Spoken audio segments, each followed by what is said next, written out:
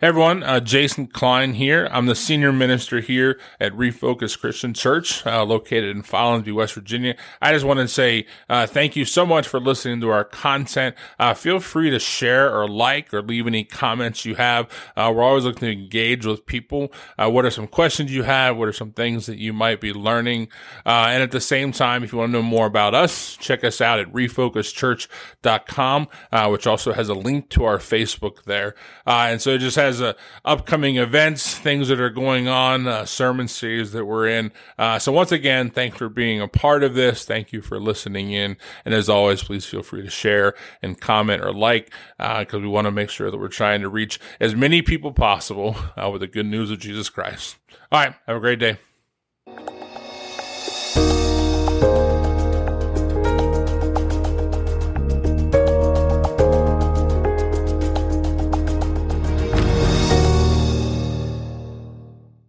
Everyone, before we get started, I'm gonna if there's a vote for the greatest communion meditation ever, I think that one's got to be near the top of my list. So I just thank you for taking something culturally we would understand and pointing it back right to the right reason, and on top of that, we now officially have it on record. The Die Hard is a Christmas movie. If anyone, me and Jesse were having that debate the other day. Now I'm really excited to finish up this series. Like Rick said, we've been looking at a couple different Christmas movies, and there's a lot of them. You could do this series again next year and pull different movies. There's tons of different holiday movies out there. My mom was telling me the other day, my mom watches Hallmark, and she's been watching Hallmark Christmas movies since July, and I was like, okay, if that's something you want to do. So it's really excited to kind of finish it up, and we're going to be looking at a Charlie Brown Christmas, and really that scene in the entirety of the 25 minutes cartoon is incredibly pivotal. I think it originally aired, if I remember correctly, 1965, maybe 1969, somewhere in there. But in the 60s, that cartoon originally aired on TV. And you have to understand that culturally, that's huge for something like that to have been on TV. But before we get too far into this, as always, and we've been doing the last couple of Sundays, we're going to take about a minute, and I'm just going to encourage you to kind of focus yourself, take a minute to pray, ask God to show you what he needs to show you, and just kind of center yourself in this moment on this morning. And then we'll pray, and we'll get started.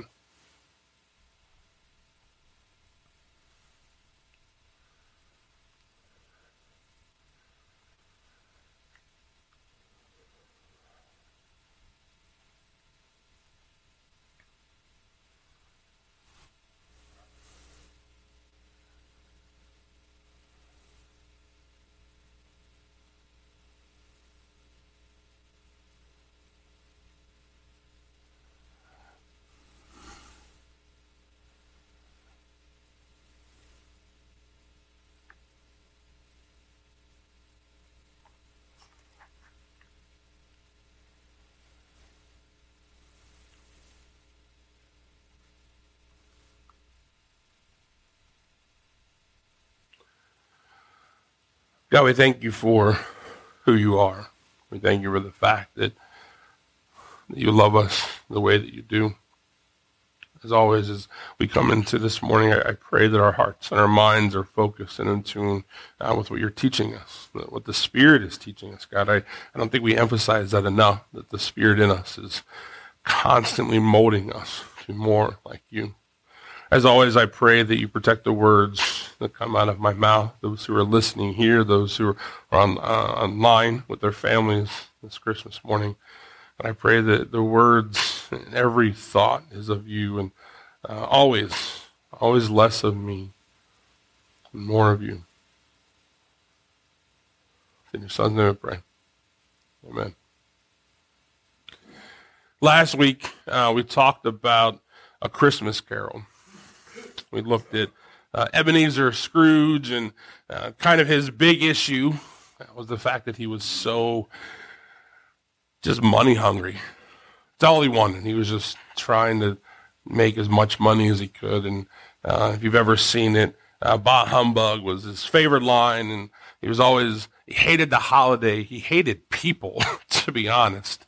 I don't think I've ever met someone so miserable in my life. And he kind of goes through this journey of self-realization. If you've ever seen it, the three spirits come and they show him past, present, future. But really it's his future that establishes kind of that change in him, because he realizes that if something doesn't change, that his end is going to be way worse than he expects it to be. All of that money at the end of his life is going to mean nothing, because ultimately he will die, and the people that are left that remember him are not going to be very fond of who he was.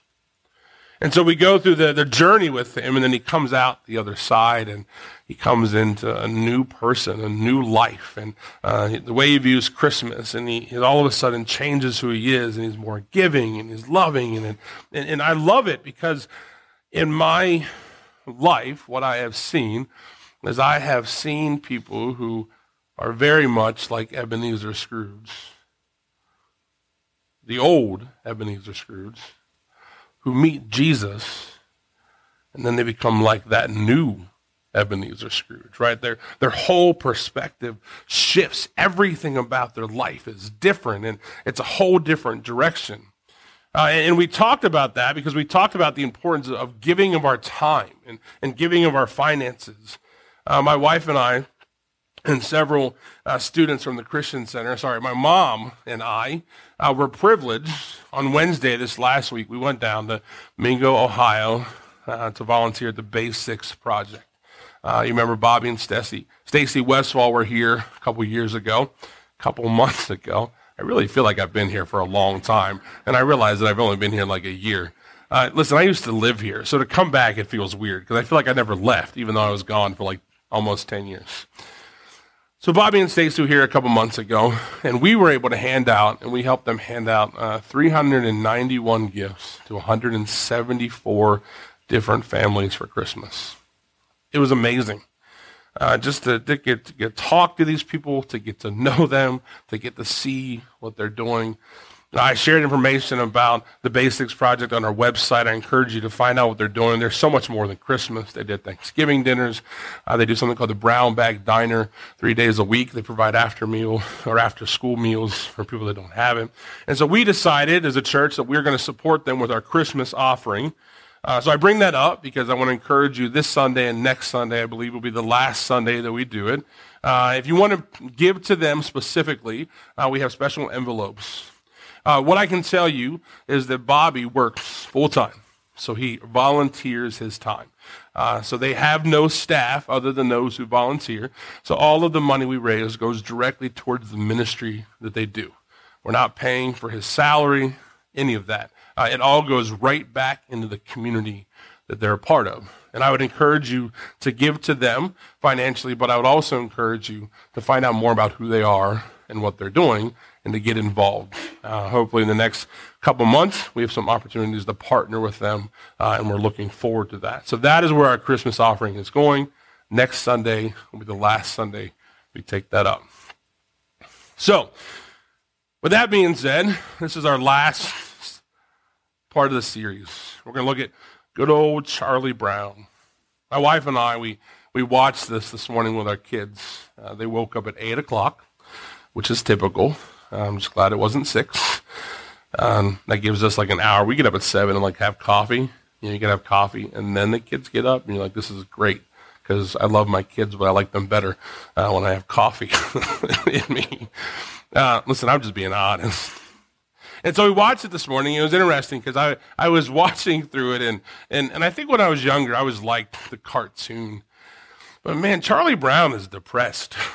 like he suffers from seasonal depression. I can almost guarantee it. From the beginning to the end, he's so just kind of torn, and nothing's really working out, and he hates everything. And he's really wondering about Christmas and what's the purpose. There's one point in the cartoon where he goes and he talks to Lucy, the 5 cents for advice, and they're kind of having this back and forth conversation. And as she walks out of the her booth, she says to him, "Yeah, it's like, I don't. Christmas makes me sad too." And he's like, "Well, why?" And she's like, "Well, I don't get what I want." She's like, "I didn't get any of the gifts that I was expecting." And he's like, "Oh." And so he starts naming off some gifts, and she's like, No. I wanted a real estate." And I'm like, this little girl who obviously has no idea what real estate is, right? It's such an awkward conversation, but it goes to show that the mindset of a lot of these characters at that moment is very much on what they get, like the physically what they get for the season.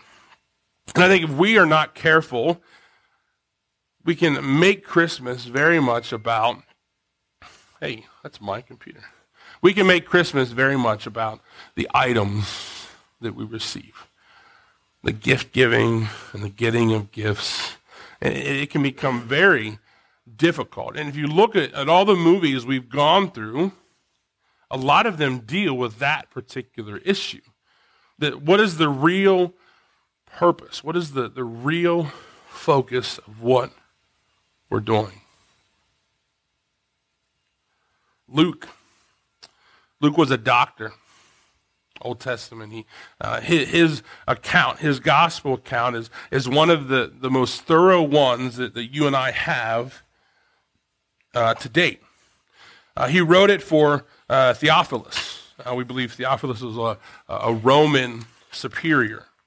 Theophilus was a man who was seeking to understand the story of Jesus. And so Luke's account is very descriptive. Very descriptive.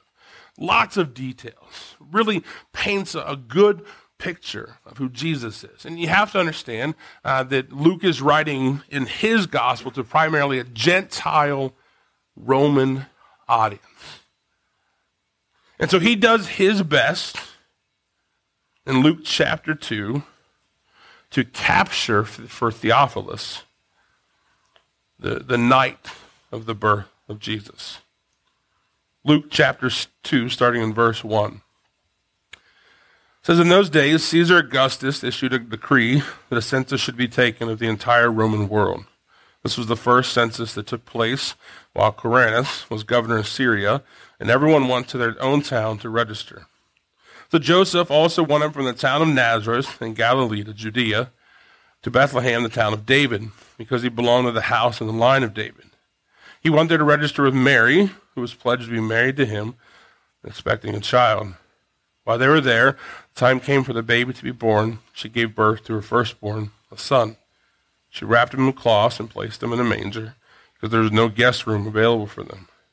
And there were shepherds living out in the fields nearby, keeping watch over their flocks at night. An angel of the Lord appeared to them, and the glory of the Lord shone around them, and they were terrified. But the angel said to them, 'Do not be afraid. I bring you good news that will cause great joy for all the people. Today, in the town of David, a Savior has been born to you. He is the Messiah, the Lord.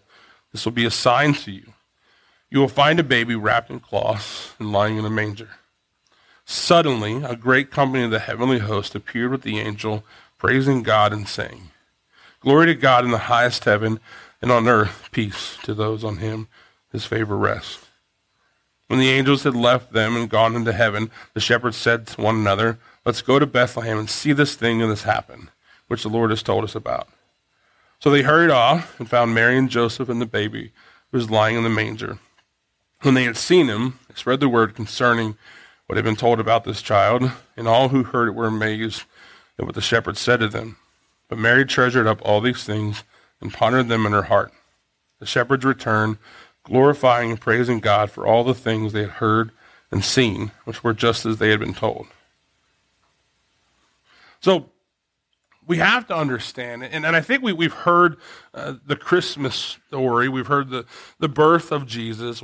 If you've ever read the Bible in any capacity, you've read the accounts. We understand that Jesus was born in a manger. we understand that shepherds were the first ones actually to come.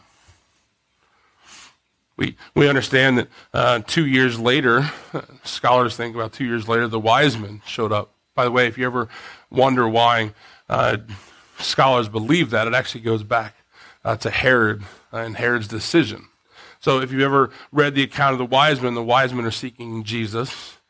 Herod catches wind of this, asks them about this Jesus. By the way, he's heard the prophecies.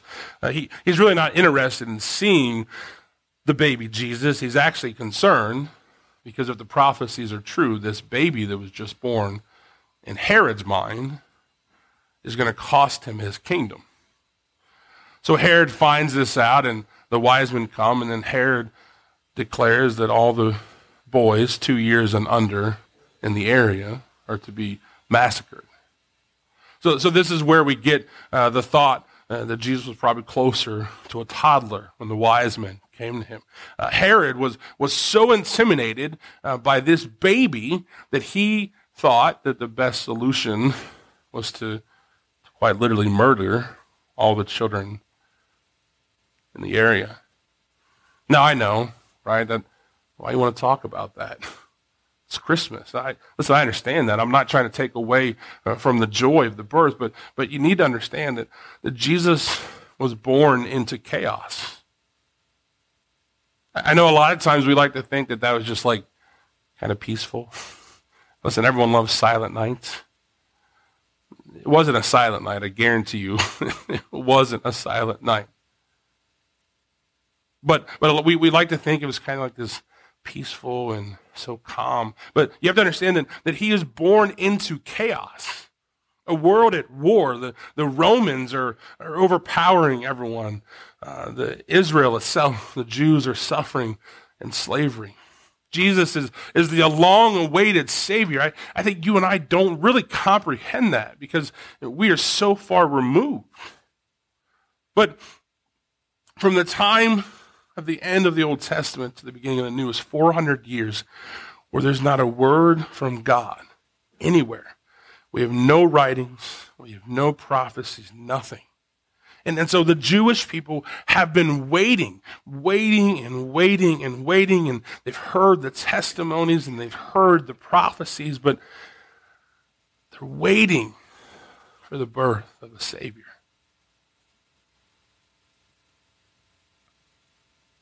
And then he shows up in the most unexpected of places. This king, this one who would save them, found himself to be in the lowest of lows. He was probably born into poverty. Carpenters weren't known for being rich. He was born in a manger, not even an inn. A lot of people think that it was actually more like a cave. It wasn't a quiet night. It wasn't a clean night. It wasn't a nice hospital room. The Savior of the world, the one that they had all been waiting for, came in the most unexpected way. Thomas Constable says this: Luke's brief account of Jesus' birth emphasizes three things. He described the political situation to explain why Jesus was born in Bethlehem. This says Jesus' birth in the context of world history and anticipated his cosmic significance. Second, Luke connected Bethlehem with David to show that Jesus qualified as the Messiah. And finally, he presented Jesus' humble beginnings and so introduced the themes of Jesus' identification with the poor and his rejection. David Mathis says here, from the very beginning, as God moves to give a Savior to the people, he does it not on the world's terms, according to popular expectation, but in his own surprising, mysterious, and marvelous way. God chose what is foolish in the world to shame the wise. God chose what is weak in the world to shame the strong. But not only does his extravagant announcement come to lowly shepherds, But the Christ himself comes as a child, even as a weak and fragile infant, in its manifestly humble birth. Jesus showed up in the most unexpected way possible to people who were so intensely waiting for him.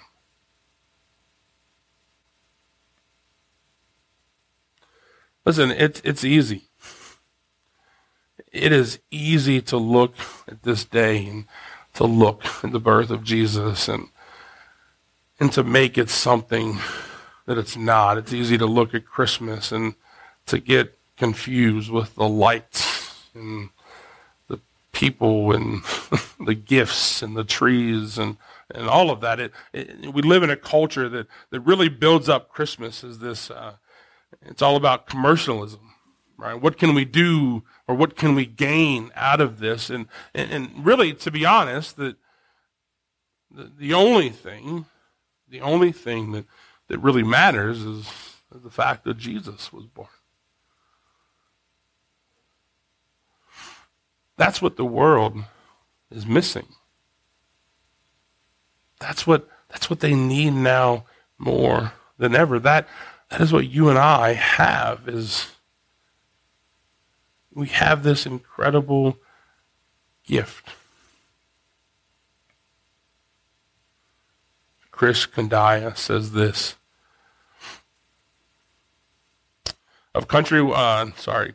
Speaking of Isaiah 9, which we'll read in a second, reminds us in the power and authority of Jesus, we must not forget that Jesus was also a refugee living under an oppressive foreign rule and born to parents that had to flee to save his life. Of countrywide conflict, domestic discord, and personal poverty, from the moment Jesus was born in the world, he was identified with the persecuted, the illegitimate, the homeless, and the marginalized. The forgotten side of the Christmas story helps us to see something of what it means to find God in the wrong place at the wrong time. Isaiah 9, 1 through 7, this is a prophecy speaking towards the coming of Jesus. It says, "Nevertheless, there will be no more gloom for those who are in distress. In the past, he humbled the land of Zebulun and the land of Naphtali, but in the future he will honor Galilee of the nations, by the way of the sea beyond the Jordan. The people walking in darkness have seen a great light. On those living in the land of deep darkness, a light has dawned. You have enlarged the nation and increased their joy. They rejoice before you as people rejoice at the harvest, as warriors rejoice when dividing the plunder. Whereas in the day of Midian's defeat, you have shattered the yoke that burdens them, the bar across their shoulders, the rod of their oppressor. Every warrior's boot used in battle and every garment rolled in blood will be destined for burning, will be fuel for the fire. For to us a child is born, to us a son is given, and the government will be on his shoulders. And he will be called Wonderful Counselor, Mighty God, Everlasting Father, Prince of Peace. Of the greatness of his government and the peace there will be no end. He will reign on David's throne and over his kingdom, establishing and upholding with justice and righteousness from that time on and forever. The zeal of the Lord Almighty will accomplish this." I realize this is not a typical way we look at the Christmas story. In no way am I taking away from the glorious birth and the significance of that night, but I think we need to understand that Jesus was born into chaos. It wasn't peaceful. The world was out to get him, quite honestly. I mean, his birth and his death both had one thing in common. They cost innocent lives. His birth cost the life of young children who were a perceived threat to a king who had gone mad. And ultimately, as he grew older, his death, his innocent death on the cross, because he was a threat or perceived threat to a bunch of Pharisees that had gone mad. The world doesn't understand Jesus. If there's one thing that I've gained through my very short life, is that when you try to talk about Jesus, people get it confused. They see all these rules and all these things you have to do. And honestly, they talk about us, you Christians. I had someone tell me the other day, and I think I'm just kind of used to it, like, you're a hypocrite. I'm like, yeah, I am. Like, I'm not perfect. Like, I hope that's clear that I'm not. And like, well, that's why it's not that I don't love Jesus, but I said quite honestly to them, I was like, I don't think you do. I don't think you love Jesus because I don't think you really understand what he came for. I think you're confused. I think you look at me and you think that the way that I live and the way that I act and that for some reason I have this like bearing on your life. I was like, I don't. I'm a person like you. I'm human. I'm flawed.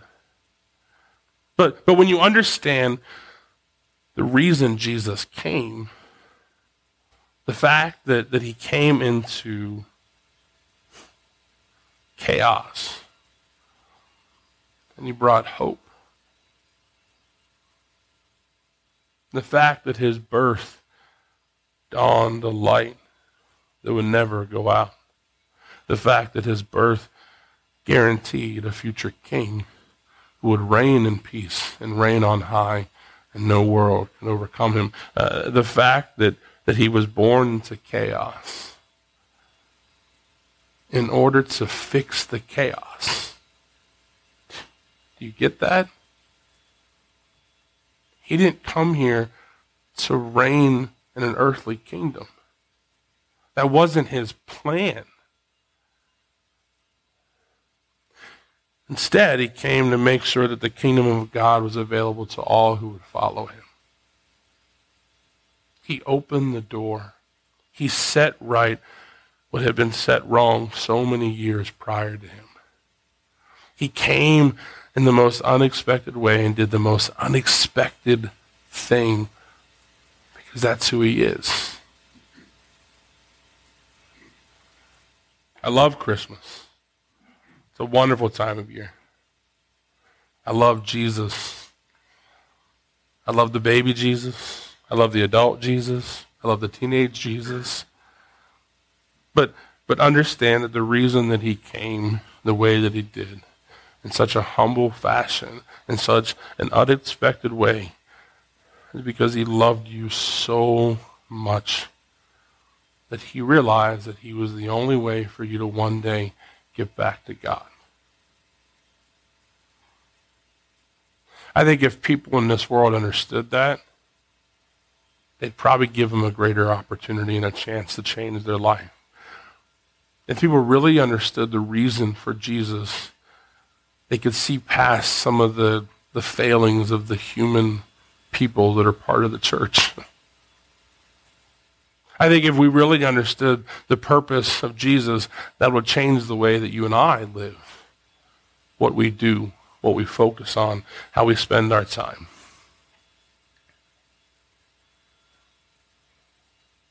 Christmas is all about him. It's all about what he did.